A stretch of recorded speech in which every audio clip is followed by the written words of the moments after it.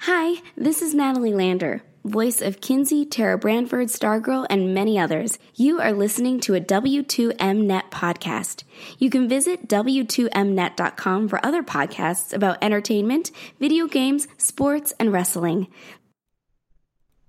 Good evening, afternoon, whenever you happen to be listening, and welcome to the Kickoff, a presentation of the W2M Network. I am your host. My name is Harry Broadhurst, the voice of reason. Joining me, as per usual, the anchor man and the down since day one co-host, Erik Watkins. Okay, so does making homemade pizza officially count as adulting? Because if it does, that makes my life a lot easier. I guess it depends on what's on the pizza. Pepperoni, ground turkey with 2 different kinds of cheese, taco seasoning, and garlic pepper?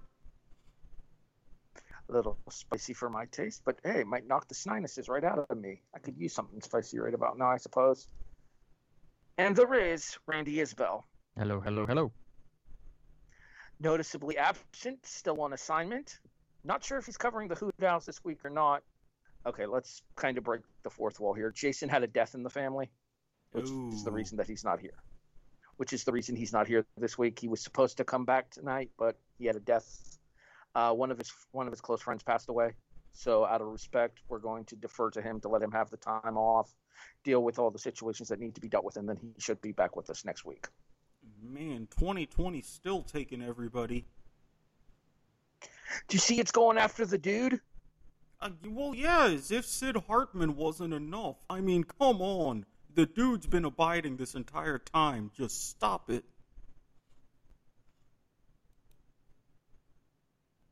Randy's over there playing Among Us still, waiting for us to get to. Yeah, I'm ready. waiting for us to get to the meat and potatoes of the show. All right, you'll notice I sound a little bit different tonight. I'm going to apologize in advance of the show. I have had a bad migraine all day. My sinuses have been flared. I am trying to get through tonight's show. We'll see how this goes. This may never make air because it's entirely possible that I'm going to lose my voice halfway through and we'll end up having to scrap the whole damn thing. We'll see what happens. For now, we start the show how we always start the show. It's time for studs.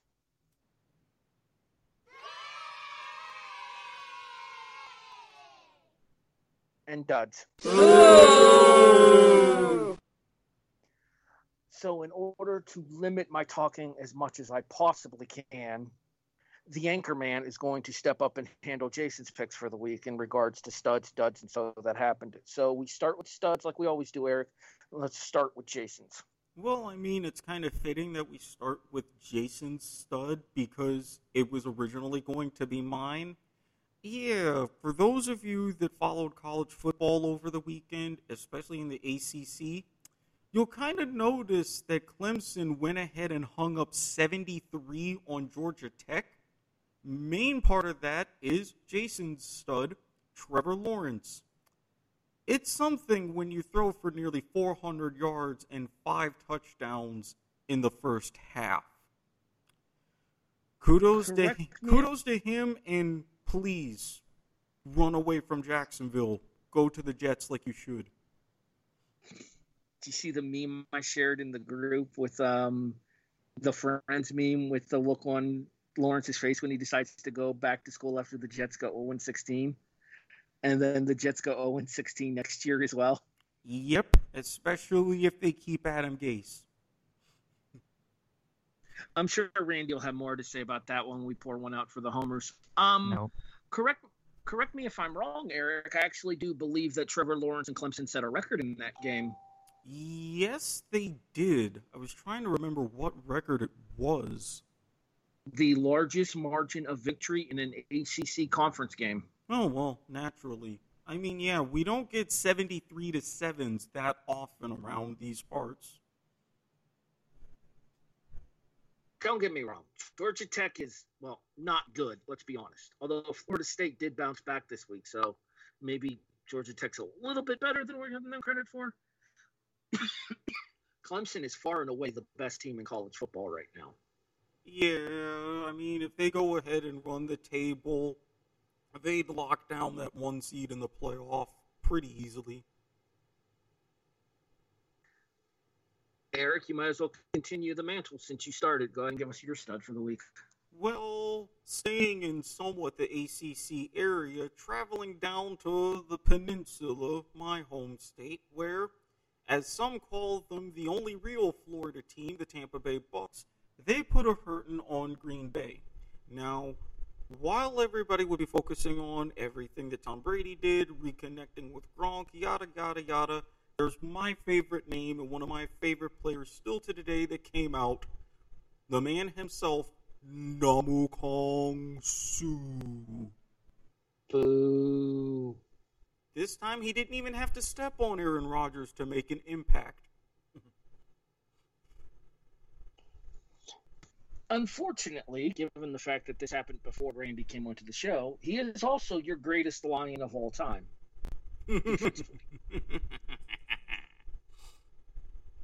This shows you success for two different teams coming up. Shame he couldn't do it in Miami, but them's the breaks.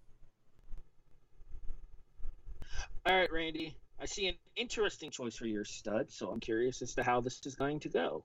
Yeah, I'm going to give some love to a former Jet. Give me Todd Bowles, defensive coordinator for the Buccaneers. You know, Packers jump out to a 10-0 lead, and then the defense just completely smothers them.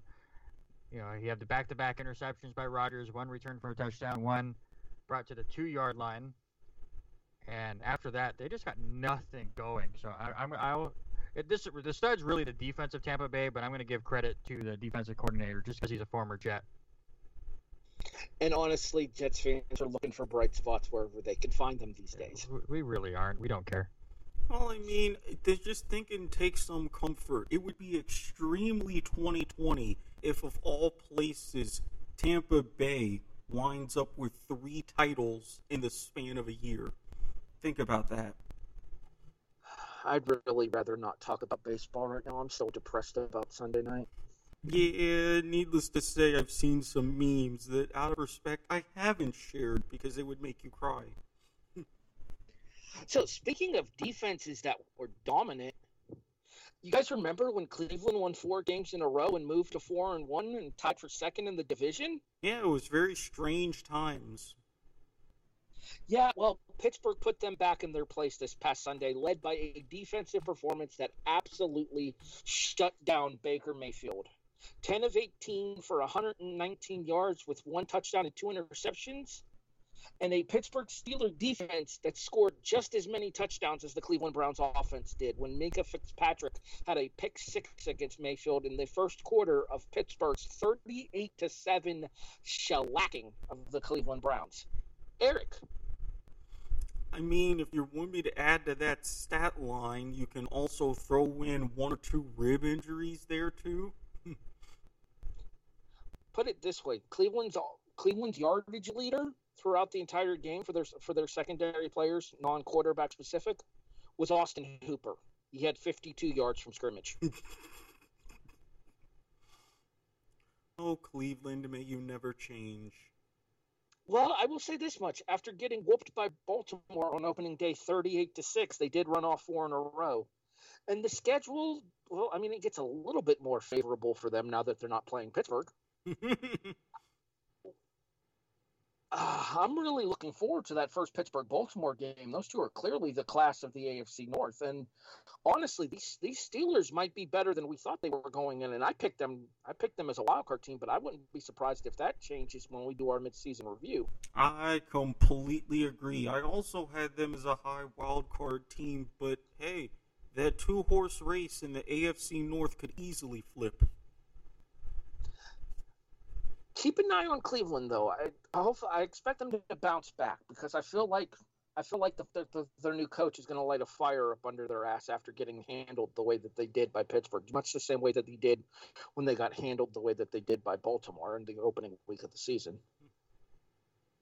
Sometimes you light a fire, sometimes it gets burned, sometimes there's shit all over the place, and then you see Odell Beckham Jr. smiling. It's like that this year. Sometimes you take the deuce, sometimes you are the deuce.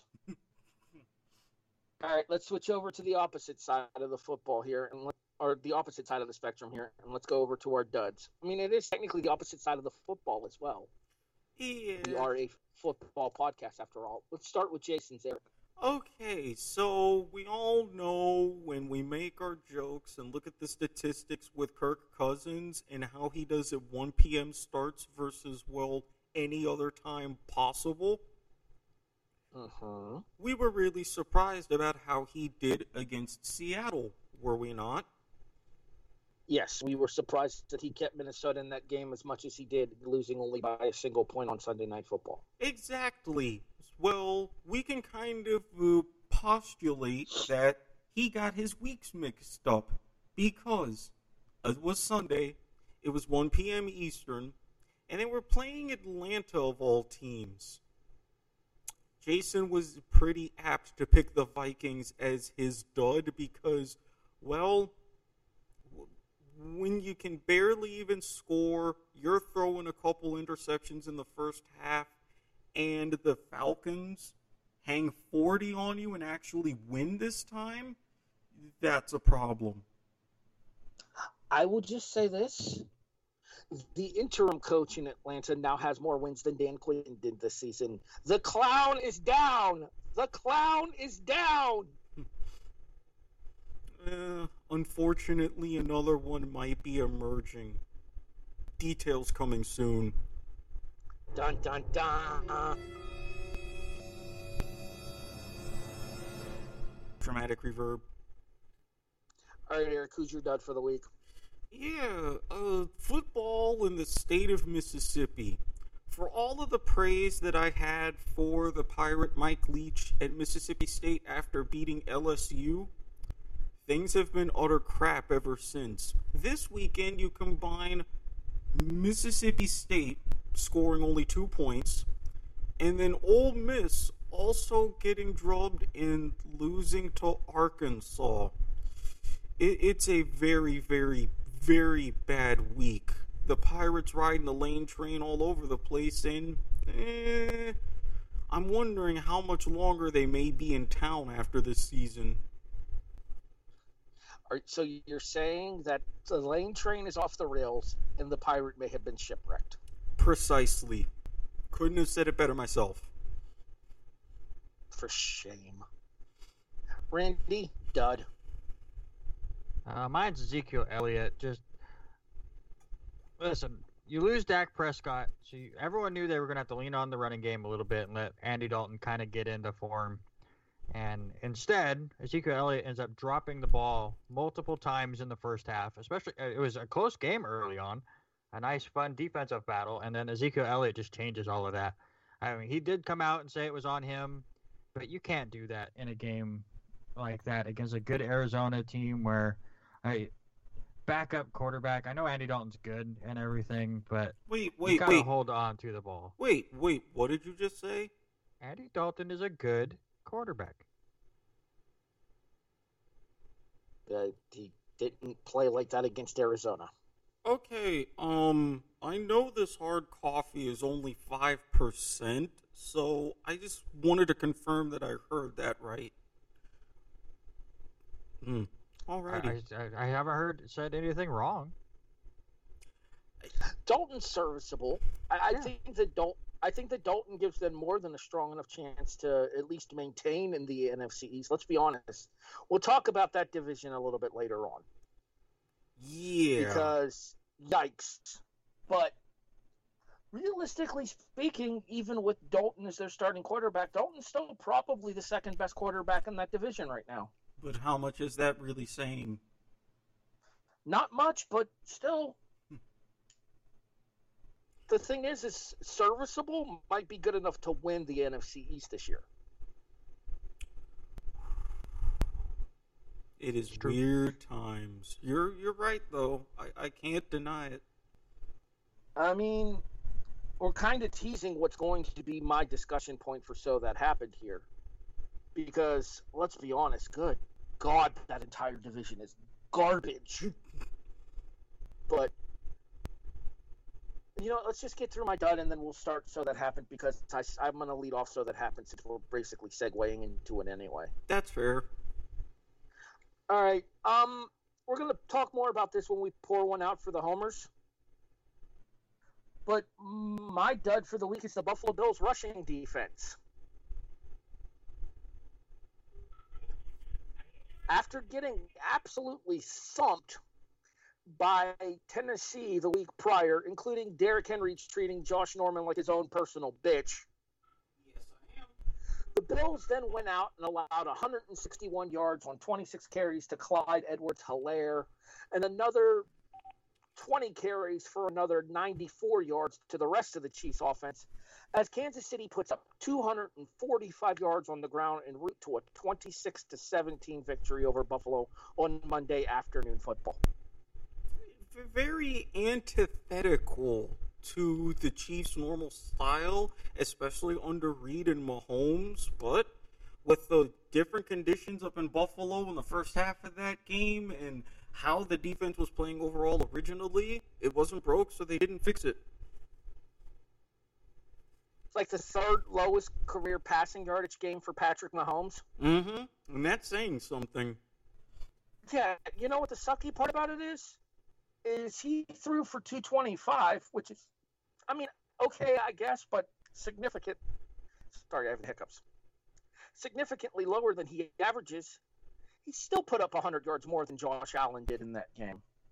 Yeah, I got some questions to ask about that when we pour one out for the homers. They're not hypocritical questions because I can't talk, but they're questions nonetheless. 14 of 27 for 122. You know what the sad thing is? Allen's quarterback rating was actually better than Mahomes's in this game.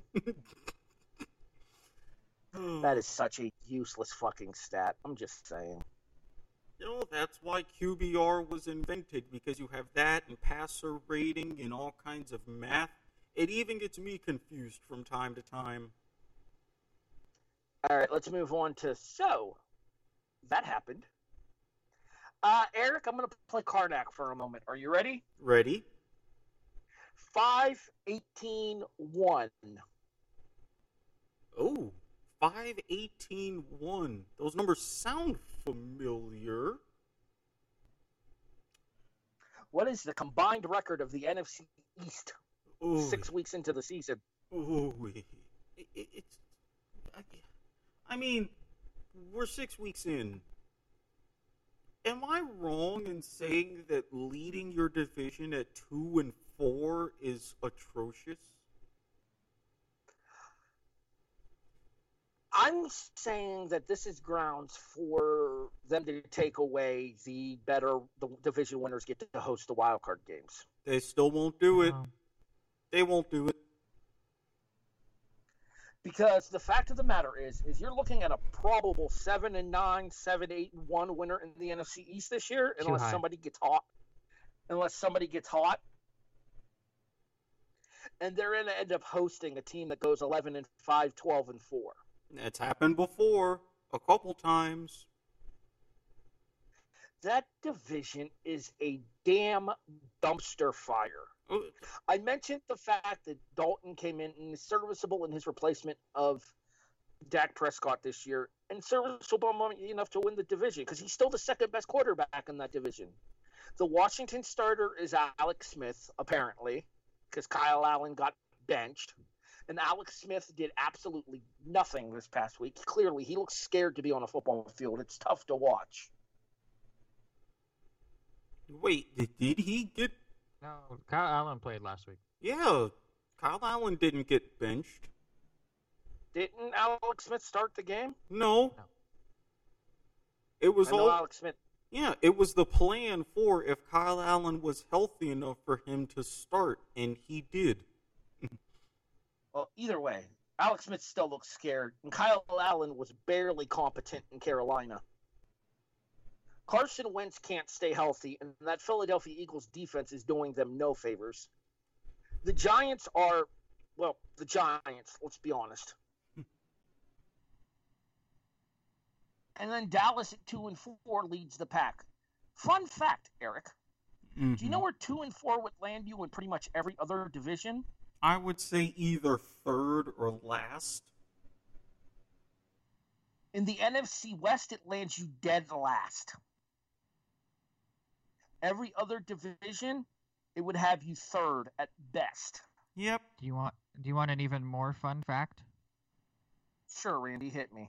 The Jets would still be last in that division. but not by much. Not by much. We'd have more of a hope to win the division at that point. Hey, look at the bright side. Don't you guys still play the Cowboys later this year? No, we get the NFC West. It's fantastic. Oh, that's right. We're playing the NFC West this year. That's right. Because Buffalo beat the Rams earlier this year, and then I think we play the Seahawks in a couple of weeks. Win's a win, homie. Win's a win. You wouldn't know anything about that as a Jets fan. No. I do. I see the other team do it every week. So, yeah, my So That Happened is the absolute disgusting lack of mediocrity. Because you can't even call the division mediocre right now. My So That Happened is the dumpster fire that is the NFC East. Well, Eric, go ahead. No, I was actually going to set up a nice little segue for you. Segue! Eric. Going from a collection of teams that are sub 500 to a less of a dumpster fire that is still sub 500, Jason, So That Happened, the New England Patriots. This happens to be after their 18-12 loss to the Denver Broncos. Do not adjust your computer. You heard that correctly. Or your cell phone, depending on how you're listening to this podcast. We don't discriminate. True. If you're on the road, mad respect to that, especially if you're using your system while you're driving. Kudos to you, staying safe. But after that 18-12 loss to Denver, the Patriots are now below 500 after 6 weeks of the season for the first time since 2002.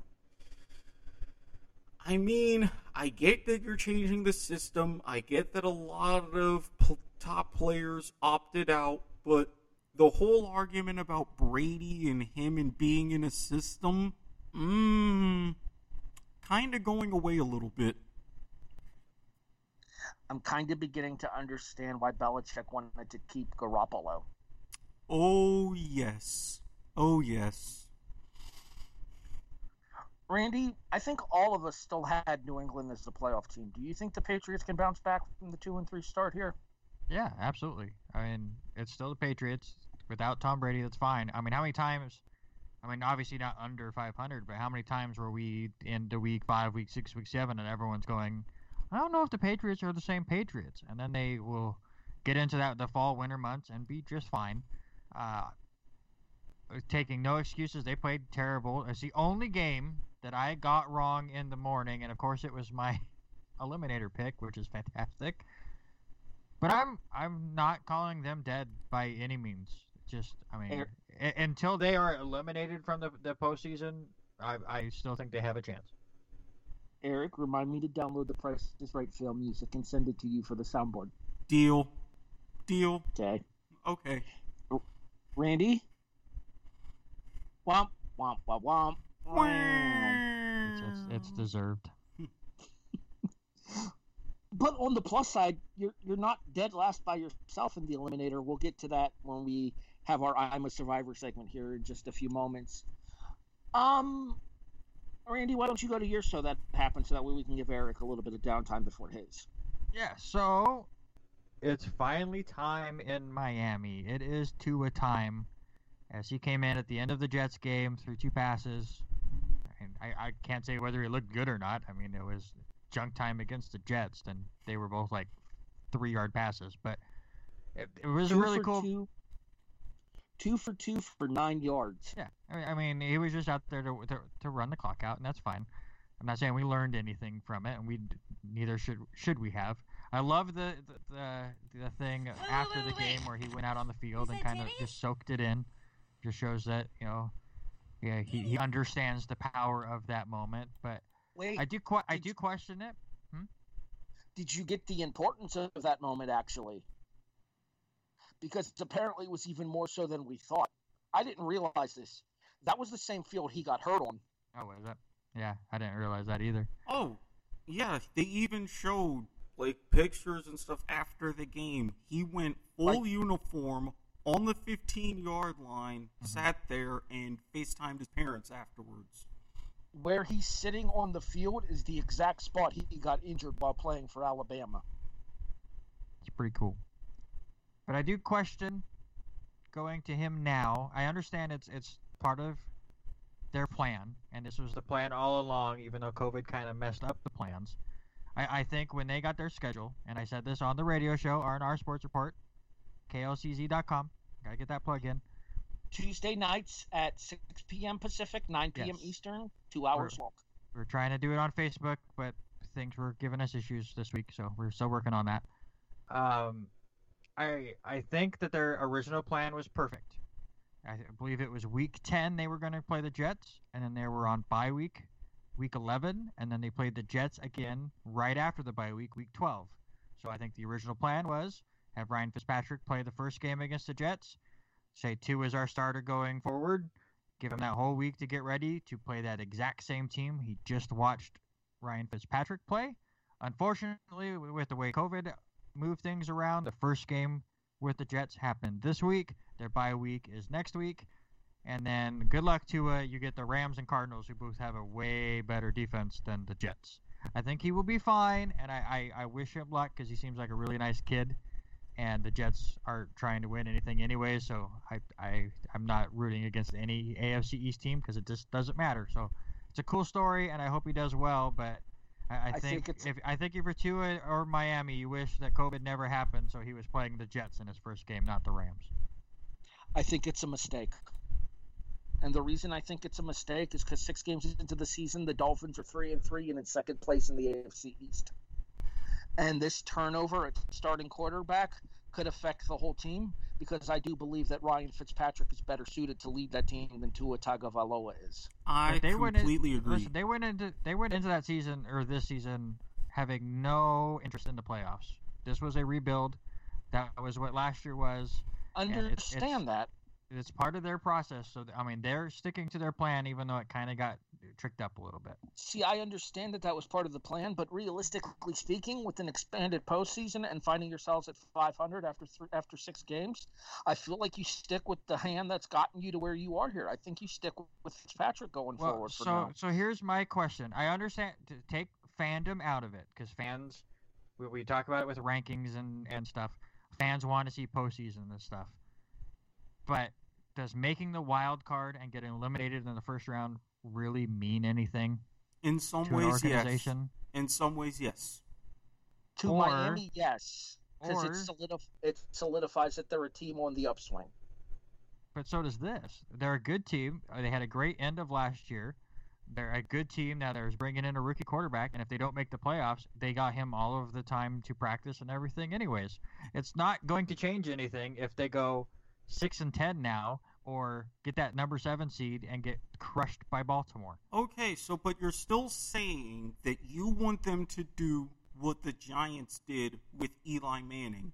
Long term, it worked out well, 502 Super Bowls. But for that particular season, lest we forget, Kurt Warner had led them to a 5-3 record. They put Eli Manning in, made him the starter. He went the second half of the season 1-7. I get that sometimes the long-term thing is better, but at this point, especially for 2020 like this, where we don't know what's happening, I would rather have Fitzpatrick in as long as possible, plus give every extra precaution for Tua to get healthy, then later on in the season or even 2021, Tua's the guy. But you said something in there that proves my point. They did that with Eli, and they got 2 Super Bowls. Long term. And that's what Miami's looking at as long term. Yes, but at the same time, yes, and this is why I say I completely understand that. But if you're a team trying to get at least some semblance of success to show that you're not a dumpster fire, especially in a city like Miami, just like that season in New York, you can push back the long term because it's still there. And you can get a little bit of short-term success in the meantime to make everything even better. Because lest we forget, what happened the following season, even with Eli regardless, wasn't really fair. I'm willing to take a wait-and-see approach when it comes to Tagovailoa. One, I just enjoy saying Tagovailoa. It's fun. Two, I want the kid to do well. I do. And I can call him a kid. I'm a decade older than he is. Jeez, quit making the two of us both feel old, man. I know, right? God, I keep getting older and they stay the same age. All right. Anyway. Well, I mean, in certain circumstances, that's not family show. Cutting that off right now. All right. Back to my point with Miami, though. I think that when it comes to Miami, the AFC East right now, especially with Buffalo's defensive struggles the last two games, is wide open. I think New England's going to bounce back. I don't think they're going to stay sub 500 for most of the season. I know people that hope that they will, just so we can kind of see the end of the era of Bill Belichick up in Foxborough. But I don't think New England will stay sub 500. I don't know what Buffalo is going to have, especially given the fact that our schedule has been brutal these last 4 weeks. And Miami is just as much in the thick of things in the AFC East right now as anybody else is, other than the Jets. Sorry, Randy. That's okay. Think of it this way. You're 4-2. The only, technically speaking, Buffalo's 2 games ahead of Miami right now, even though they're officially 1 game ahead of Miami. Mm-hmm. Because a tiebreaker would go to Buffalo due to the fact that Buffalo beat Miami in Week 3. Mm-hmm. So you would think that if you have the opportunity to make a run at the postseason, which the Dolphins do in this current state, that you would stick with the hand that brought you there. We'll see how it plays out for them. I'm not saying it's a good decision. I'm not saying it's a bad decision. I'm saying it's a decision that could come back and bite Miami in the ass, though. I only agree that it could bite them in the ass, not because they might not make the postseason, but because Aaron Donald might kill that poor kid. That's where I'm worried about. And that's another thing that you brought up, too, is quality of defensive opposition that they're going to be facing the next couple of weeks. Fitzpatrick is going to be much more capable of handling that because he knows what he's getting into. Tagovailoa played 2 snaps where he had 2 short passes over the middle against the Jets defense that, let's be honest, has given up on the season already. The Los Angeles Rams are in the thick of things in a crowded NFC West. The Arizona Cardinals might be the second best team in the NFC West right now.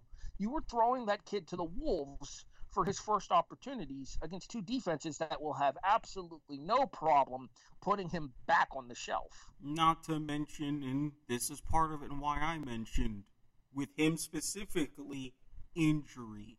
I mean, let's face it, with everything going on with the hip, one wrong hit from either of those defensive lines, he's done. And you don't want to see that. Not now. All right, Eric. I'm going to need you to do me a favor. Yeah, yes. I'm going to need you to send me the spelling of Tagovailoa so that way I can have it correctly in the show preview. Okay, I can send that in. And while you're working on that, Done. let's also get to your So That Happened. Well, I was mentioning this in the group chat because, like always, the AP rankings come out, as well as the coaches poll, but let's face it, the AP is more important. There was a little bit of a surprise in those AP rankings, right at either 24 or 25, if I remember correctly. 25, thank you. And it's especially surprising to most, but not to all of us, because there was a certain someone that benefited off of this team on this show earlier in the season. 2 certain someones on the show benefited from this team, actually. Precisely. If you recall, my pick last week, Randy's pick week 1. That's right. Well, your faith in them has paid off, as for the first time in school history, Les Chanticleers de Coastal Carolina are ranked. I am legitimately impressed. And honestly, I think with the way that things have gone so far and with their schedule, they deserve it. I mean, you got to give them credit for making sure that they maintain a level of opposition that has let's be honest. Kansas is a subpar Big 12 team, but they're still a Power 5 school. And ULala was coming off of arguably their biggest win in school history, knocking off K-State at the start of the season. Mm-hmm. Or not K-State, Iowa State, sorry. Ark State beat K-State.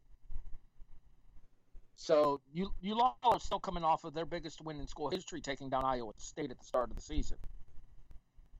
This is a huge moment for the Sun Belt, too, because did you know that for the first time in conference history, the Sun Belt has had at least one team ranked in every AP Top 25 poll released this season? Coastal Carolina, and I believe before that, who would it have been? Was ULala. Yeah, oh, that's right. It was them, because I was thinking that there were also one or two others after their big wins also ranked. I do believe there was a third team that got in from the Sun Belt as well. Yeah, it might have been App State. That's who I was thinking about, but yeah, this is really a banner first half of the season for the Sun Belt, and if only they were a Power 5. Randy, we've talked about this a couple of weeks ago on the show, and I know your opinions about these early season polls here. But even you have to admit, to a conference like the Sun Belt, the exposure that they're getting from this top 25 ranking for schools is nothing but beneficial to the conference's overall viewpoint among the college football fans in general. For the fans, sure. At least for them. I don't think it changes anything for the Sun Belt. Not now. Now, if the Sun Belt goes out and wins a few bowl games and stuff, I think that benefits them more than anything. But, I mean, you look over the last decade of Boise State, that didn't make the WAC any better, right? Or subsequently the Mountain West. They were in the WAC for a while, right? I mean, they started in one, yeah. Or the Mountain West. They moved to the Mountain West when the WAC dropped football in the FCS. But I mean, it didn't make either of those conferences that much better for what they were going through. But it did improve the reputation of Boise State enough that you've seen it associated with potential jumps to a Big 12 or Pac-12. Their ranking didn't. Their win over Oklahoma did. Which I would argue the fact that they're as consistent as they have been with their progress and with the eyes that they get nationwide because of their rankings is what's getting the other conferences to. And if Coastal Carolina can do this over the next few years, they'll be like a Boise State or a UCF. Kind of had that for a few years where they were that quote unquote lower level team that was really good every year. That was the one team you can expect to try to mess up the playoffs by trying to go undefeated and just dominate their opponents. And I don't want to take everything away from the rankings. I just don't care till we're near the end of the season. And the way this season goes, it's tough to care at all. Because, again, I mean, how many teams are in the Big Ten that are in the rankings and are playing their first game this weekend? So it's a popularity contest, and I don't get into it that much. Fair enough. Yeah, all right. I get it, but Well, real quick here. I don't know. I think it's early November, but Marshall once again finds themselves ranked as we head towards the anniversary, the 50th anniversary of the We Are Marshall crash.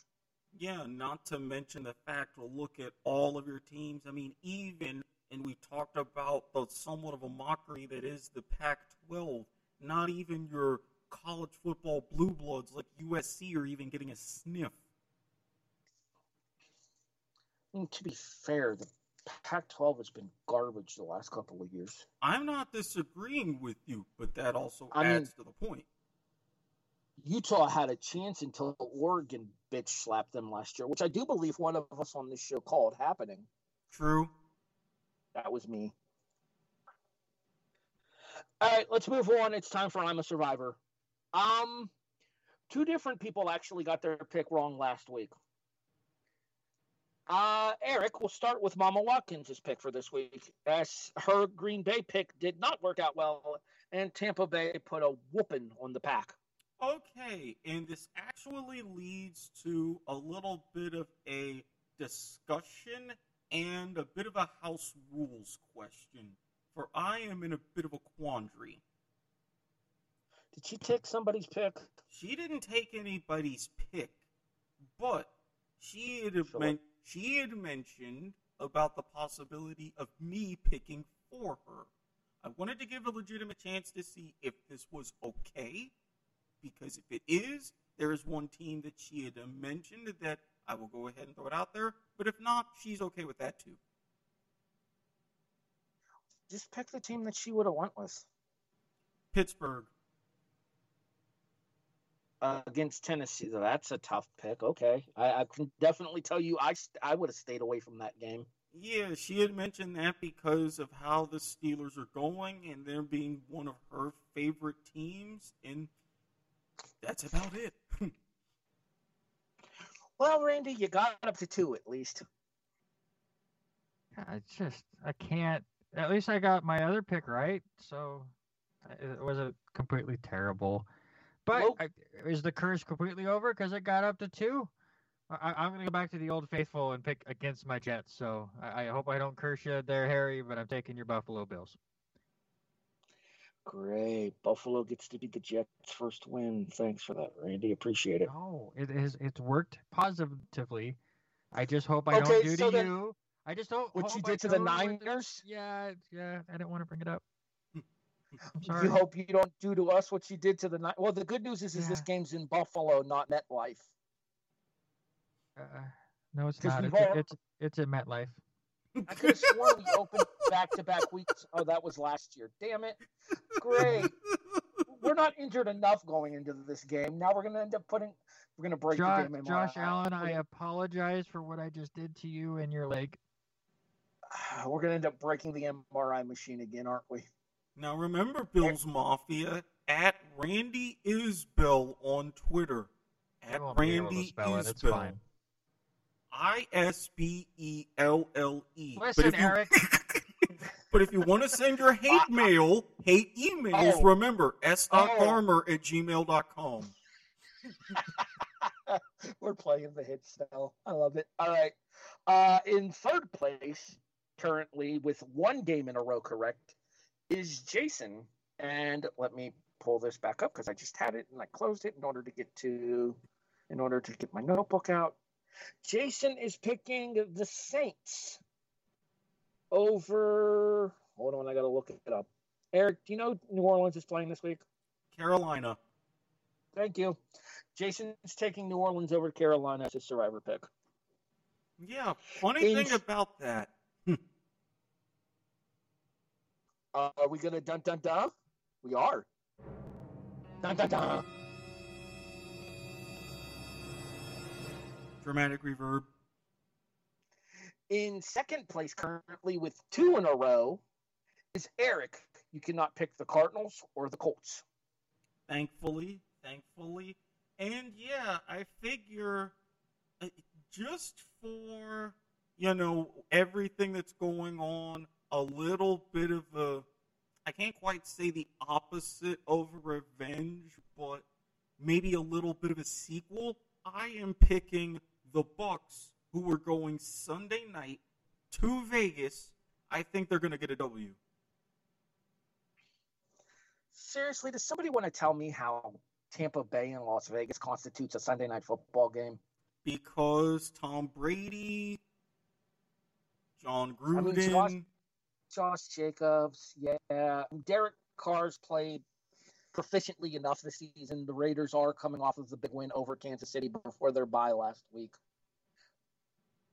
And their combined records are 7-4. A .636 winning percentage. Precisely. See, I'm not the only one that does math on this show. I do what I can, Eric. I do what I can. All right, you know what? Fuck it. It's worked for me in the past. I'm going to try it again. I'm defending a 6-game winning streak, which, in case you're wondering, we just finished week 6 of the season. I have not lost yet this year. I'm proud of that. But it's getting harder because I've used a lot of the good teams already. See, this is why I had my strategy. You pick the mediocre teams the beginning of the season, and you just hope for the best. Yeah, and that worked for 4 weeks. 3 weeks. 3 weeks. All right. Who can suck worse in the NFC East? Home team on Thursday Night Football, going with the stat that we had a couple of weeks ago from Randy, that the home team was 10-0 in the last 10 Thursday night games. Obviously, Jacksonville did not help that. Sorry, No. Eric. Yeah. We ruin things around here. We get it. Technically, Buffalo didn't help it either because that was supposed to be the Thursday night game, and Kansas City came into Buffalo and won. But I say a return to status quo as the Philadelphia Eagles take down the New York Football Giants. It would just be poetic justice if Philadelphia becomes the first team since, I think, the 60s. No, wait, 1970 maybe? To come up with 2 ties in a season. Don't you put no tie voodoo on. Technically, a tie is as good as a win. It would continue my streak. I just wouldn't get the W7. I would still be W6. It would basically be a no contest. Mm-hmm. All right, so we move on. There's your I'm a Survivor picks for the week. Gentlemen, I've got a question. I possibly have an answer. Here's hoping. All right, so the last time we did this, Eric won the toss. That means Randy gets to go first this week. College, NFL, or the combination question? I'm very curious about your NFL question. Give me that one. All right, so the little clue that I gave these gentlemen was last team standing. There are 3 undefeated teams left in the NFL right now. The Pittsburgh Steelers, the Tennessee Titans, and the Seattle Seahawks. Randy, of those 3 teams, who's the last one to have a loss hung on them? Well, I think we're going to know that answer after this week, and we will get to that later. I think it's the winner of the Steelers-Titans game. Give me the Titans. I think the Titans are the last remaining undefeated team out there. And I have to ask, I know Derrick Henry is the stud there, but is it awkward to put Tannehill in your top 5 MVP so far this season? No. The guy's been playing pretty damn good. That team is more complete than people give credit for. I know the Steelers are very, very good as well. That game's going to be so much fun to watch. But with the Titans at home, I think the Titans will win that game and be the last remaining undefeated team. I live in a split market. Both teams are on the road. I have to watch Browns-Bengals because fuck me. I mean... But quit laughing, Eric. It's not funny. No, I was going to say something, but you've been through enough, so I let that one go by me. I'll be on my tablet watching the Bills and the Jets anyway, so I really don't care. I apologize for that.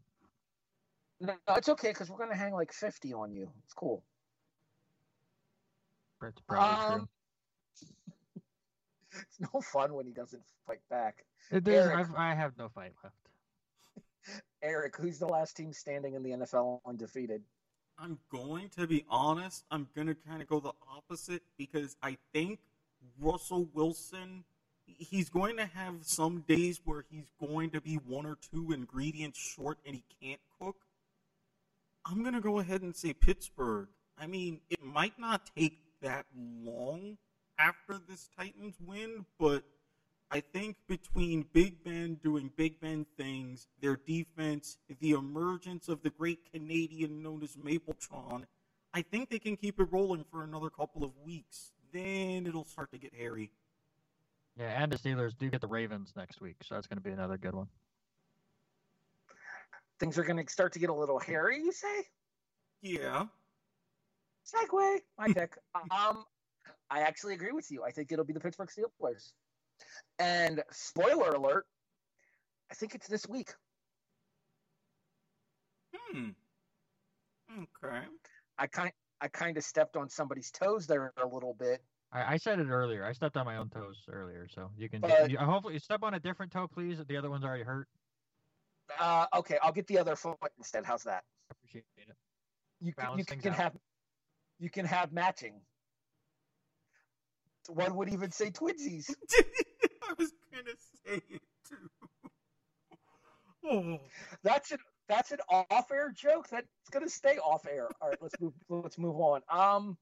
So that wraps up our prediction for the NFL question. Eric, choose college or NFL, or college or mixed. I'm gonna go ahead and go the college question. Well, you already know what it is. It literally says what it is. This is one of those instances where it's pretty simple. It's pretty self-explanatory. When we did our college football conference picks, the Big Ten had not announced that it was going to play. Therefore, we did not predict the Big Ten. The Big Ten returns this Saturday with its first slate of college games, starting its way towards an 8-game season, I believe. 6-2? Yes, 6 + 2 + 1. Yeah, the championship game, right? The 6 opponents you have in your division, 2 from across, and then the championship Sunday and the championship Saturday. Yes. Who was your Big Ten champion? Who did they defeat in the Big Ten final? With me, Ohio State, because I really don't think any other team is so close because of who Ohio State is bringing back. Sorry, Harry. And I've got them beating in a slight upset, but not really, coming out of the West, Minnesota. You're picking the Gophers, don't you know? Of course. I don't know what that's all about, Randy. I don't know who to pick. They're a big-time deal. Minnesota are the Canadians of America. It is true. All you have to do is hear most of them talk. All right. Go ahead, Randy. My pick, I don't know. Like, Ohio State seems like the no-brainer pick, and I don't want to make the no-brainer pick in this. But, I mean, Eric is right. They're bringing back a bunch of people. People that follow the team think that they could be better than they were even last year. But, man, this is 2020. Things don't go the way we all see fit. So, I'm saying this is the year of John Harbaugh. Ooh. Give me the Michigan Wolverines, because something has to finally get Harbaugh over that schneid, and it might as well be the coronavirus. That's the only thing he hasn't tried yet. So I'll take Michigan, and then I'll go with the quote-unquote favorite from the West. Give me Wisconsin as the representative to lose to Michigan. Jason's actually picking a team from the West to win the Big Ten this year. He's taking Iowa, defeating Ohio State in the conference final. I'm going to get in on this one because I want to get in on this question. And I am going to, well, you know what? Fuck it. Eric, go big or go homer, right? Of course. I knew where you were going with this as soon as you said that you were getting in. So my only question to you, who do you have them beating while you explain to the audience? All right. So those who are newer listeners, you don't know. Longtime listeners do. Obviously, I'm a diehard Florida Gator fan. That will not change. Even though we lost to Texas A&M 2 weeks ago. That kind of sucked. And then we didn't even get to play last week because the entire team caught the Rona, apparently. Yeah, Dan Mullen. So, about to having 90,000 in the swamp, huh? How's that going? Karma, thou art a biatch. Anywho, go big or go homer. I am taking the Penn State Nittany Lions to win the Big Ten this year. Many people consider this to be the most talented Penn State team in a decade, with one major exception that I will mention real quick. Micah Parsons is remaining opted out for the season, which is disappointing because he is the backbone of that Nittany Lion defense. Penn State takes down Whiskey in the Big Ten final. So I am also agreeing with Randy and taking Wisconsin as the representative for the Big Ten West. So obviously, since I'm agreeing with Randy, clearly we're both fucked. Yeah. So It's going to be Purdue, so don't worry about it. That's how this year goes. No, you know how shitty 2020 is. Northwestern, it's gonna be fucking Illinois. Let's not go crazy. So there's your Big Ten predictions for the kickoff for 2020. You can put them in the vault with the rest of the predictions, like me taking Florida to win the SEC. Go big or go home, or fuck it. I actually did think the Gators were going to win the SEC too. See, listeners, Can't believe we lost to A&M. What was that, Eric? See, listeners, this is why I am a realistic fan I have proper expectations. Sometimes I throw things. Sometimes I get heavily inebriated. But it helps me stay realistic. Yeah, well, in fairness, we're not in a conference with Clemson, so we don't have to worry about that. That said, Alabama looked really good against Georgia. See, even Saban was like, wait a minute, this test, please, I'm still coaching. No. Can we touch on that real quick? Of course. What kind of voodoo bullshit allowed him to get 3 tests that quickly after a positive in order to be able to coach? Well, I mean, it's a rule that they had that also allowed a Texas A&M, I think it was either a volleyball or soccer player. So Texas A&M kind of screwed you twice there, Harry. Whatever. All right, let's move on.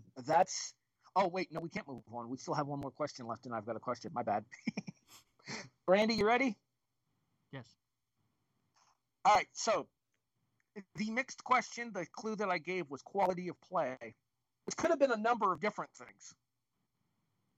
In this particular instance, buy or sell, you've been impressed with the quality of play in both college and the NFL, given the lack of practice time from both variations of football. Yeah, I think I'll buy that. Honestly, it doesn't feel that much different.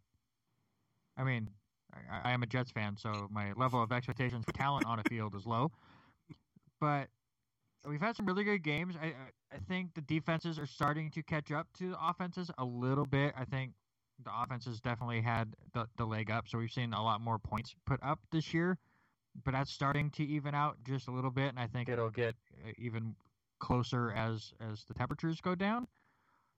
But if I was living under a rock for the last 6 months and came out just to watch football and had no idea Rona was going on, I wouldn't see anything different other than there's no fans in most of the stands. But as far as the play on the field, I don't see much different. Erik, buy or sell that you have been impressed with the quality of play in both collegiate football as well as the National Football League? I really am going to buy because with all of the talk about, like Randy mentioned, lack of preparation, no real practices for a lot of these teams, this and that, I thought, man, the defenses are going to be really far behind and the offenses are going to basically be like, okay, do we still have everybody around? But for how much the over has been hitting, it hasn't been as astronomical as I thought, and things are shaking out pretty much how I anticipated, 1 or 2 little outliers. So, yeah, I'm definitely impressed. This just shows how important preseason is. Hint, hint, wink, wink, nudge, nudge. That wraps up I've Got a Question, and now we pour one out for the homers. Jason's not here. The Giants have the Thursday night game. We talked about potentially moving the show this week due to the fact that I wasn't feeling the greatest when we started recording. I'm starting to catch a second wind. Hopefully you guys can tell as well. Yeah, we can. I sound a little bit more like myself than I did at the start of the show. That being said, the option was to move the show to Thursday night this week because, let's be honest, nobody cares about Philly and the Giants. The only reason that I did not want to do that was because of my I'm a Survivor pick and the fact that I got guff last week for taking Coastal Carolina while we were recording, and the game had gone final, even though I put the game in before. You only got guff because you picked it before I could pick it.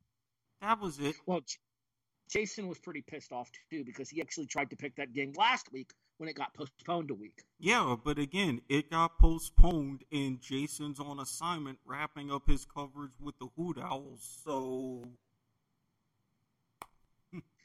Did you hear the newest team? No, I didn't. Mm-hmm. The Pennsylvania Dutch. They really churn away at the ball.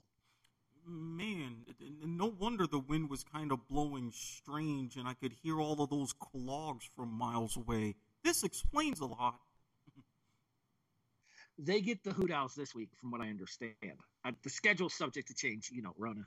Yeah, I don't know. I mean, the Hoot Owls don't want any of that smoke. It'll smell great, but...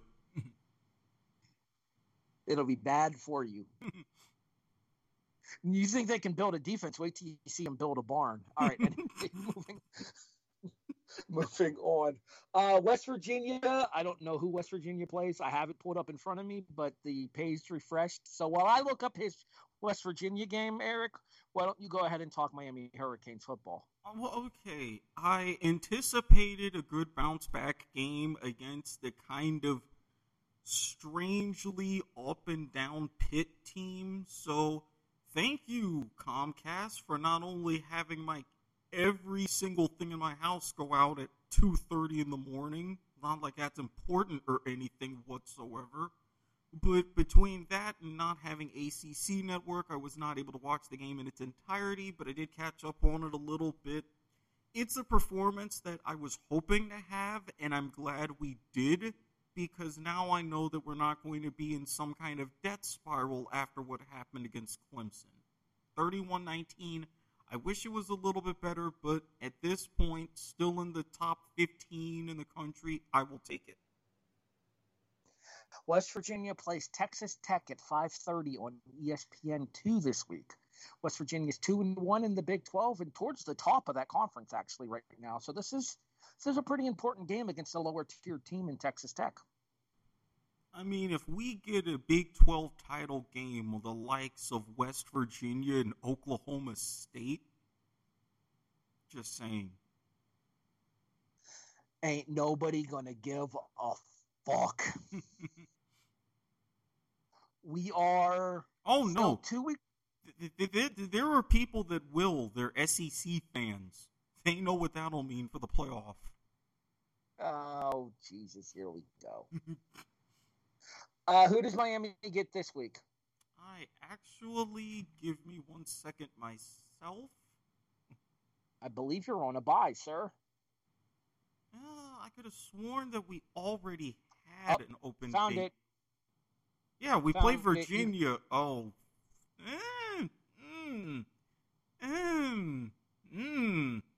You ready for the worst news? What?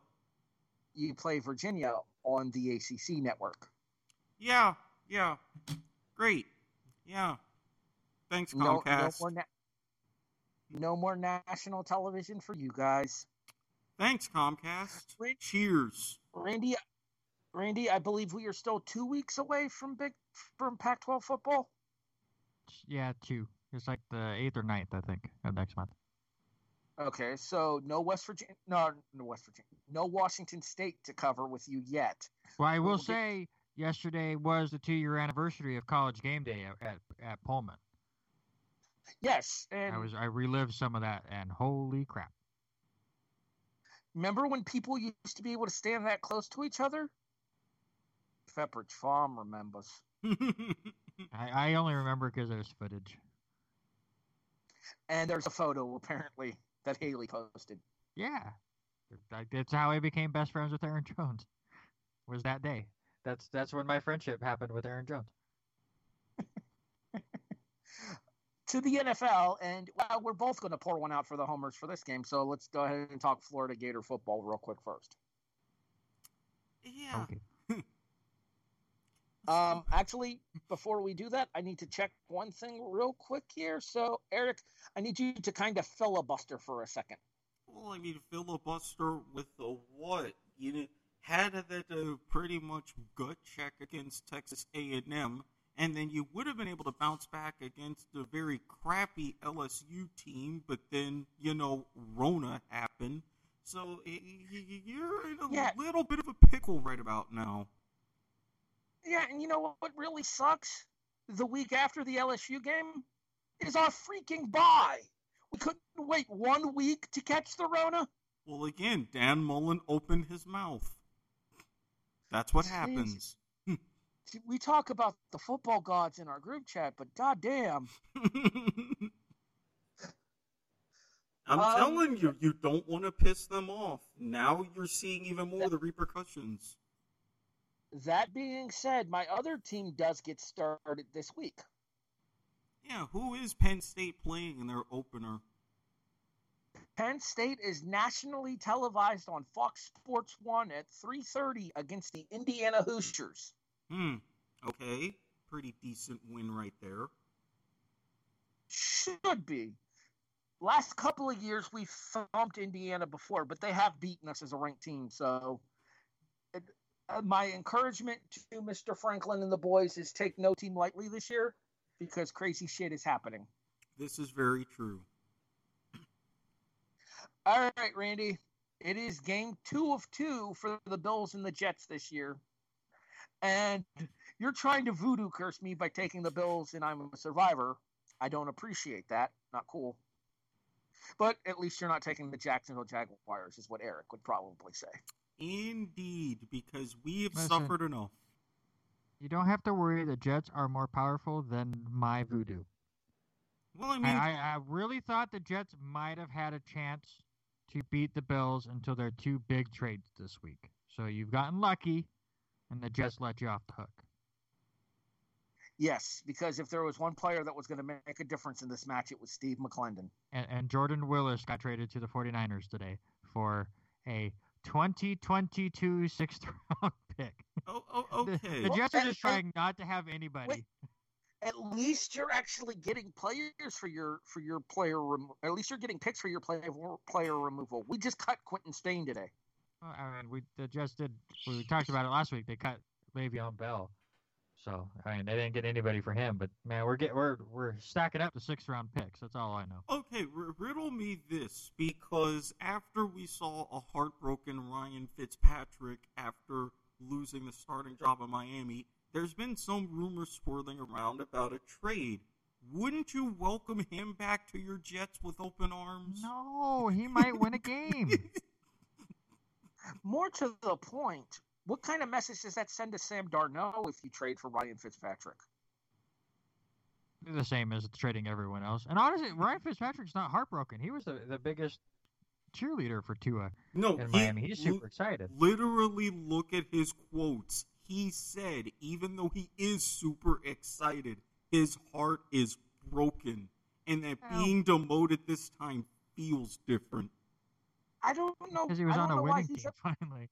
I don't know why he's that upset about it. He just became the highest paid backup in the NFL. Yeah, but at the same time, he was actually doing half decent. I mean, we haven't seen this version of Ryan Fitzpatrick since his days in Buffalo. So, I sent you guys a stat a couple weeks. I don't think we talked about it on the show. And again, I'm still saying taking for Trevor, even though I'm still unsure whether the Jets should then trade the number 1 pick. Or trade Sam Darnold. Obviously, you can't have both. Rumored, but nothing official. But the stat just keeps getting worse for that one where I sent you guys what the Jets have been since Sam Darnold became a Jet for when he's not on the field. I want to say they're now 0-9. They average 9 points a game. And even worse, they average less than 100 yards of offense. I think the number that I saw was like 79.2, but then that was going into this week. It's obviously not Sam Darnold's fault. Everyone is garbage on that team. Well, but I mean... I just have to say, Sam Darnold is going to be the next Ryan Tannehill. But to be fair, number 1, it's Adam Gase. Number 2... So what? Go ahead, Harry, real quick. Real quick. So what you're saying, it's just that Sam Darnold is going to be the next Ryan Tannehill. So you mean that means he's not going to suck on the next team he goes to? Yes. He's going to have a resurgence once he gets out away from the Jets and away from Adam Gase. Well, I mean, right, to be fair, you witnessed something a little historic with the Jets and the Dolphins. This was the first time that the Dolphins had shut out anybody in years, and this is the first time that the Dolphins shut out the Jets since the 1982 AFC Championship game. Yes, it was a strike-shortened season, but still, #SquidBit. Can I throw in a stat of my own, and I'm going to apologize in advance? Go ahead. I do believe this is now the longest streak to start a season of losing by multiple scores. Yup. It's not going to end anytime soon. Okay, let's talk about the elephant in the room as well. Why the fuck did you try to kick a field goal at the end of that game? He tried to screw over my fantasy team because I had the Miami Dolphins defense. That's why he did. I don't know. It's Adam Gase. I'm not going to try to apologize or figure out or make excuses for anything that man does. like we didn't discuss it last week because Cincinnati did the same thing against Baltimore the week prior, where they kicked a field goal down 27-0 at the end of the game in order to avoid the shutout, which apparently pissed off Baltimore players because they felt that it was poor form. And Wink Martindale, too. The game show host? No, Don Wink Martindale, the defensive coordinator. Although Wink Martindale and Wink Martindale are pretty good friends. I mean, that's not as cool as Will Smith hitting a home run off Will Smith. You shut the fuck up, Randy. I apologize for the result of that series, but that was pretty cool. The belief is that was going to be the moment that the universe got set right. Right. I mean, again. Did anyone else think we were going to get the fan moment or a Naked Gun moment, and Will Smith, the actor, was going to pull off the umpire mask? That would have been hilarious. Was that just me? It would have been hilarious. And I mean, look, Harry, it's not like Atlanta teams haven't blown leads before. I mean... Oh, Christ, here we go. I wanted to avoid that so bad, but the moment was there. I saw the meme. The Bulldogs against Bama, the Falcons against Dallas and New England. Yeah, I saw the meme. Dallas, New England, and Chicago. WCW versus the WWE. I mean, lest we forget, the only team that can really close out games is Atlanta United, so... Did I really get nothing for that joke from Harry? What the hell? Talk about the ultimate no-sell. Death stare.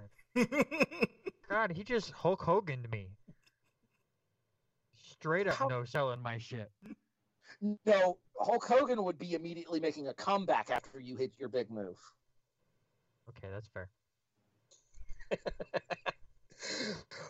For more information about the world of professional wrestling, check out Wrestling to... Oh, never mind. Hatemail s.garmer@gmail.com. All right, moving on. I think that wraps us up for Pour One Out for the Homers, does it not? Yes. Yeah. Oh wait, no. There's one more pathetic Buffalo stat I need to share about from Monday night's game. Clyde Edwards-Helaire had more yards than the entire Buffalo Bills offense did. Okay, now we're done with Pour One Out for the Homers. I don't drink, but that stat's close to enough. Eric, have one for me. Oh, trust me, I already did. Randy, what is your beverage of choice this evening's podcast? I actually don't have anything with me. I forgot to bring anything in. I'm ready for this show to get done so I can go get something to drink.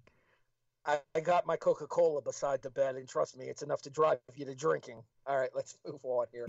That takes us to our final segment of the night. It is now time for us to ask the most important question of the show. Eric? Randy? Are you serious? Apparently, I'm not. You know who is, though? Holy shit, guess who won last week's picks? Randy. Good job. See, at least you know how to feel like a winner at some point. Yeah, and I even took an Atlanta team that didn't blow their lead. Randy beat me by half a fucking point. Hey, it should have been more, but Atlanta did give up a bit of their lead, which was disappointing. It was much higher for a little bit. And I should have won both picks. Boston College was in it until the middle of the third quarter and then just stopped playing football. Yeah. I know how that feels many, many times. They forgot how to football. It really did. It was disappointing. Last week was the one time where I felt really confident about going 2-0. All right. Real quick, because I do this every 3 weeks here on the show. No, you don't have to. You don't have to. Mm-mm. Straight up victories. I have 7. Randy has 5. Jason has 3. Eric, well, we'll get you one eventually, buddy. Yeah. He's the New York Jets of the podcast. It's so great. Oh, jeez. No. I can handle Michael Strahan. Really, Randy? Really? Wow. He just put that voodoo on you something serious. Yuck. And Eric, we're friends. I like you, but I'm not even a fan of Eric over here, and he's getting crushed. I don't understand. Not even my voodoo. Oh no, that is your problem. You're friends. That's why he sucks. Oh, you should unfriend me from Facebook. You might get a pick right. Don't put it past him. He might try that. I mean, my phone and my computer are within reach at this point. Well, I will say this. I think Eric has a better chance of getting an outright win this week in college than I do. Damn it, see, you say these things, and then look at what would happen. Eric, sharp line in Vegas is considered around 60% against the spread, right? Oh, 58 to 60%, yes. What would you do if I told you I'm 75% against the spread this year? I would say, okay, here's my account, hashtag bet on Bovada, here's my login, here's my password, here's a few bucks, make me some money.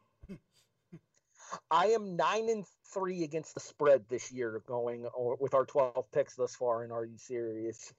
Jason is 6-6. Randy's 5-7. Eric is 3-9.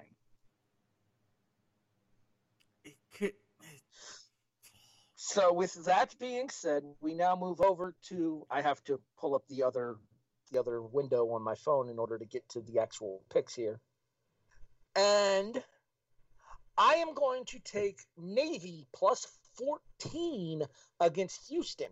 I was tempted to pick that game. I know Navy didn't work out so well for Eric in week 1 that didn't count in college football. I tried to warn him. Yeah, did you really have to keep? I get it. I've learned my lesson. Damn it, not learning how to damn tackle damn BYU in 55 to... 3:30 p.m. American Athletic Football on CBS Sports Network. Houston at Navy, with Navy as a 14-point underdog at home. Yeah, I like those numbers. I don't necessarily know that Navy wins this game, but they definitely keep it closer than 14.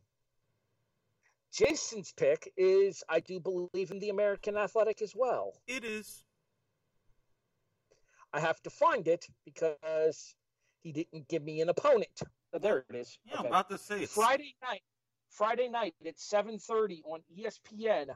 South Florida is plus 10 against Tulsa at home as well.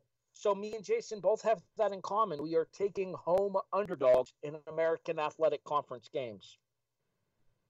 Randy, Boston College let you down after North Carolina State put up the second largest victory of the season in college football this year for you.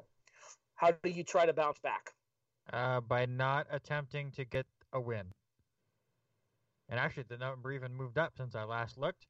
Anytime you're going to give me 46 points, I'm going to take it. I have zero chance of winning this game, and that's okay. I'm in second place for that. I'm just trying to cover the spread. I am going nuts.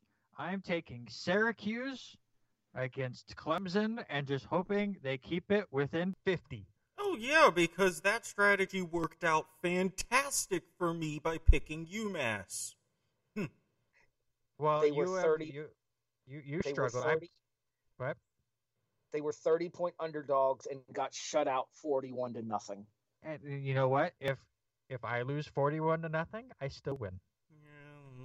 Yeah, and if somehow Syracuse pulls off the upset of the decade, that's a lot of points I just gained. Look, if Syracuse pulls off the upset of the decade, I might be flying up to Idaho. I don't know what's going to happen after that, but yeah. He did just call you the Jets. I'm just saying. You know, I hear Wayward Pines is a very lovely little town in that area. Actually, you know what? I just thought about it. There is even more reason for me to pick Syracuse and think that they might win. Trevor Lawrence might be thinking, Syracuse, New York, Jets. I don't want to play for the Jets. I have to suck. And he's just going to play terrible so the Jets don't take him. Is that game in the Carrier Dome by chance? It's at Clemson. Hope they hang 100 on your ass. I mean, they did just hang 73 on Georgia Tech, so I believe it's possible. Yeah, Trevor, just go out and again, we will not send any scouts. Nobody from Jacksonville or New York will even watch that game. Go ahead and throw 7 or 8 touchdowns in the first half. You'll be just fine. So, Randy, what you're saying is Clemson's rallying cry this week should be, I believe. I believe that we will. I believe that we will cover. I believe that we will cover. That's exactly what this should be. I believe we won't lose by 46. All right, Eric, wrap us up. Who's your college pick for the week? I'm going in a bit of a local in-state rivalry, especially after what North Carolina State did last week and the implosion that was the Tar Heels. I think the Wolfpack can do it again. Give me NC State plus 16.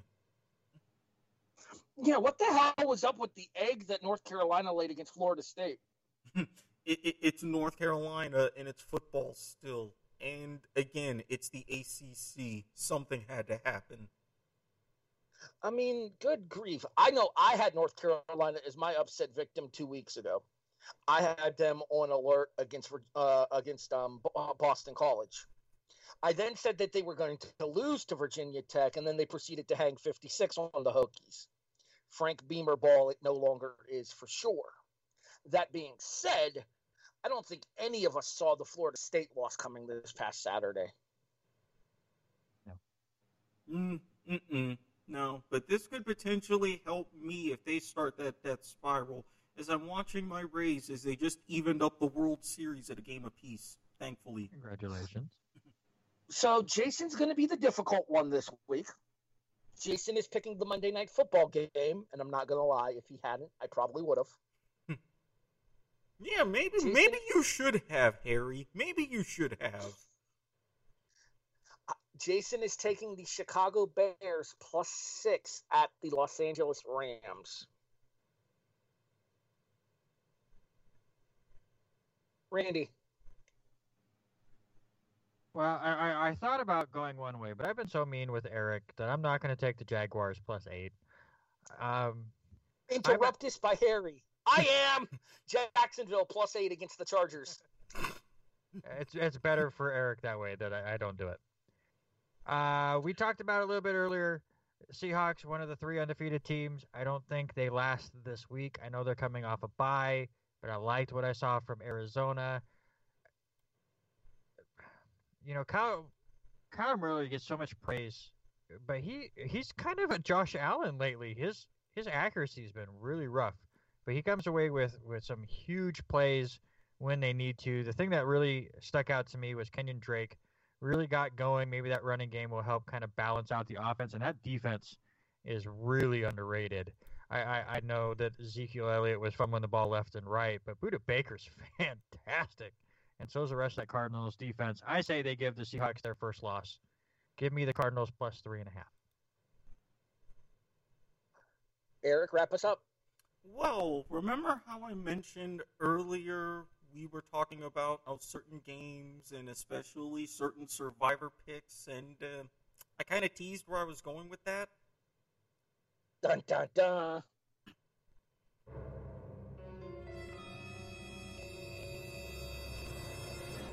Dramatic reverb. I know Jason's going to hate me for this, and it may or may not be a trip to South Alabama in my future, but at this point, especially with Teddy Two Gloves himself, and with the way that this division is going, nothing could be finer than being in Carolina. Panthers plus 7.5 against New Orleans.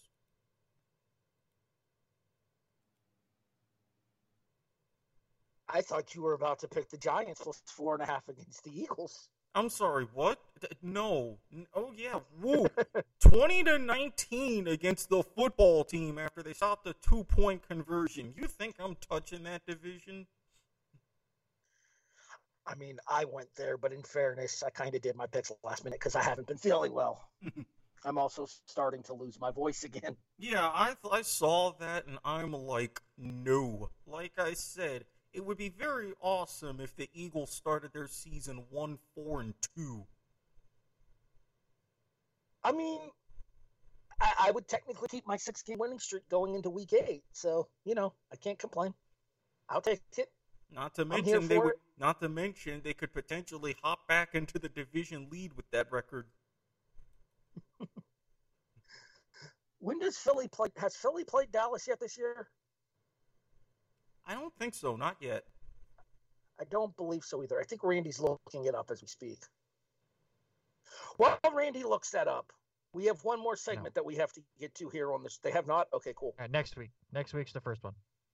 All right. It's not a national game, is it? Yes, it is. Yeah, Sunday night. Oh, geez, I hope they flex schedule that game out.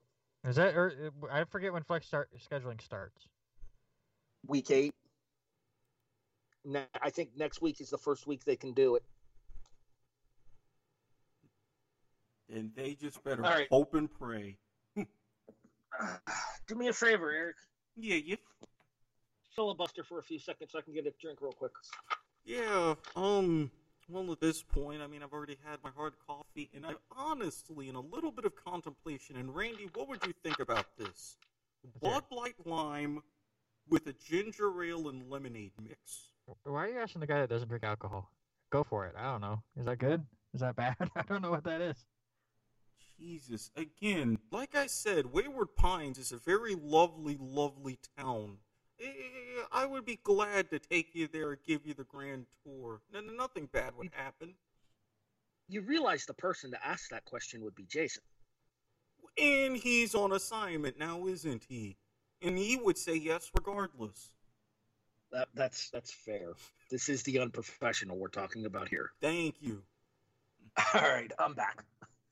You have been listening to The Kickoff, a presentation of the W2M Network, available online at W2Mnet.com. In addition, you can find us on all of your favorite podcast listening services, iTunes, iHeartRadio, Stitcher, Spreaker, Podbean, CastBox, and many others, including, hey, Eric, guess what? Spotify is here.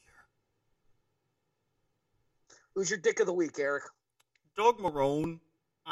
Mark Lamping, Doug Marrone, Todd Wash. You name it. Just pick anybody at any certain level of the Jaguars organization for me and they qualify.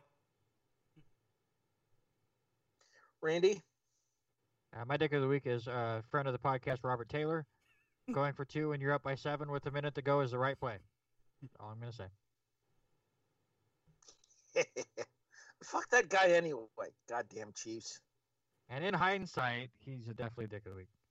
Even though we've kissed and made up and we're still friends, of course, but man, he was wrong on Sunday. It got rough in the group chat. I ain't gonna lie. A little bit. It caused me to rage. The funny thing is, he messaged me today, and I go, "Do you know what the word hindsight means yet?" He goes, "No, but are we good?" I go, "Yeah." Oh no, he messaged me and he was like, "So, when am I going to be ready to be on standby?"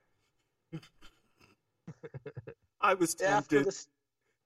After the Sunday and Monday that I had, technically speaking, I could boot him off the call since I am the host anyway, Eric. Well, I thought. No, my thing is he has had multiple chances in the past. He doesn't get to come on and gloat. Well, he's finally on vacation this week, so I was like, well, if you weren't feeling 100%, I could run the call. I was like, I still don't feel 100%, and I'm better at this podcast. What the fuck are you wearing, Randy? I don't know. I found something in my son's room. I'm wearing weird glasses. All right, back to what I was saying. I'm less than 100% right now, and I'm still better on this podcast than any episode of MMA to the max. Boom! Well, to be fair, Dungeons and Dumbasses is a better show anyways, so... All right, so my dick of the week. I actually was going to give this to them last week, and then I forgot, so I'm going to give it to them this week instead, because I went back and listened to the show and mentioned that we would talk about them later, and then I forgot all about it by the time we got to the dick of the week. My dick of the week is Spectrum Cable. And the reason my dick of the week is Spectrum Cable is because when they did the switch over from Time Warner to Spectrum, okay, yeah, I get it. I understand. They want people to adjust to the new service, which is like $50 more expensive. You know what those motherfuckers did? They took Red Zone off of the Time Warner package. It's Spectrum exclusive. Oh, boo. You have to upgrade to Spectrum in order to get Red Zone back. These motherfuckers. Congratulations, Spectrum. You're my dick of the week. Well, Can't you get Red Zone on YouTube now? Can you get Red Zone on YouTube? I might have to look into that. You'll have to send me. I know. Last year I got Red Zone through my PlayStation 4. I have Sunday Ticket this year because I'm a college student. It was way cheaper, but yeah, Red Zone you can get in a lot of different ways that are not based off of cable stuff. Now here's the question: is this the Andrew Siciliano Red Zone where he missed his first week ever? Last year was the terrible NFL Network version. This year with the whole Sunday Ticket that I have, it's the Andrew Siciliano, which was weird because it was the first this last week. Speaking of, that was the first week he's ever missed, and I like Chris Hansen. Chris Hansen's okay, but Andrew Siciliano's so good. First of all, shows a big difference when he's off that last week. And no, I forget who the guy was. He did a fine enough job, but just the energy that Andrew brings, it's unmatched. Really. First of all, I will have you put respect on Scott Hansen's name, not Chris. Oh, my bad. I'm trying to catch a predator. Continue. I'm about to say, could you have a seat right here and let me explain to you the difference? Well played, sir. Well played. Yeah, how dare you say he's terrible? I think he's done all right. Not to mention one of the couple of times that I had tweeted at him throughout the years, he actually tweeted back and we had a conversation. I will never forget that. He is the Aaron Jones of Eric's Twitter friends. Exactly. Well, one of my Twitters. Let's differentiate here. Let's specify. Speaking of which, you can find Jason. Segway! You can find Jason on Twitter at W2M Chairman or his personal account at Turkoglu822. Well, he'll probably tell you to go fuck yourself. This is the unprofessional, after all. Randy, where can people find you online? You can find me at Randy Isbelle, even though I don't use that too much. You can find me at chapter_select for my video game podcast. And you can find me at the R&R Sports Report on Facebook. And check out our radio show every Tuesday night, 6 to 8 p.m. Pacific time at klcz.com. Or if you happen to be in the Lewiston area, or if I'm also correct, Clarkston, Washington, signal carries that far? If you're in the right spots at Clarkston, Washington, the power that our radio station is not the best. Okay, but so if parts you're of Washington, yeah, if you're in the area, you can listen on 88.9 on the FM dial. And remember, Bill's Mafia, I will gladly let you know when the phones work so you can call in. Oh, don't worry. I'll be sending out his Twitter handle to Bill's Mafia if anything happens on Sunday. Right. Hey, it'll be the second most activity my Twitter's gotten since I became best friends with Aaron Jones. Eric, where can people find you online? Oh, you can find me at Switch Sportshead on Twitter. I want to try to make my promise, especially since we're getting into the AFL and NRL Grand Finals, but their kickoff times or first bounce are at about 5 a.m. Eastern, so unfortunately no live tweeting for those. Terribly sorry. Although, there might be a local grand final party here in Jacksonville. I'll mention details later. But if you don't want to hear me talk about that or any of those things, you can also find me on Facebook at Erik Watkins. You should know the drill by now. Guy, recliner, laundry, wine, etc. I'm willing to discuss a few different things. But if you're looking for that something extra special, find my Twitter, slide into my DMs, undergo the proper thorough vetting process, and you'll gain interest or access to my Snapchat, my Telegram, my WhatsApp, and let's just say a couple of nicknames have been changing recently thanks to some bonus events on there. And as always, this commercial and these plugs brought to you by the fine people at Rick's TNT LLC. Commercial and website coming soon. Notary public services also coming soon. We really do need to talk to Liz. I know it's becoming a running gag, but we do need to talk to Liz and get that knocked out real quick. We do. At HEB the Eagle on Twitter, at HEB the Eagle on Instagram. Admittedly, I barely use either of those services, but that's where you can find me. I'm more active on Grapple if you're into professional wrestling. And god damn it, Randy, I forgot to put up my scores for TakeOver Portland this week. Did you watch it? Best takeover this year? I watched it live. Remember, that was my birthday weekend. I had a get together with friends to watch that one. Or did you see me in the crowd? That was the question. I don't know where to look for you. Do you appear on camera? We only show up barely at one point. It's not worth looking. Well, either way, you can hear more about my thoughts about the world of professional wrestling. Segue! By listening to The Reaction every Monday night at 11:30 p.m. Eastern. That is available on the Chairshot Radio Network. Myself, the aforementioned co-hosts with the mostest, Miss Liz Puglisi, and the original Down Since Day One co-host, 411 Mania's Tony Acero. We host The Reaction. We talk Raw and SmackDown every week. No episode this week. I was not feeling well. It's been kind of an all-week thing for me.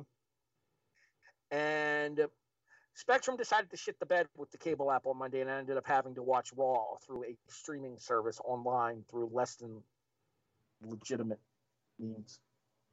Look, if anybody knows less than legitimate means are okay, it's gotten me through some very good times in my life.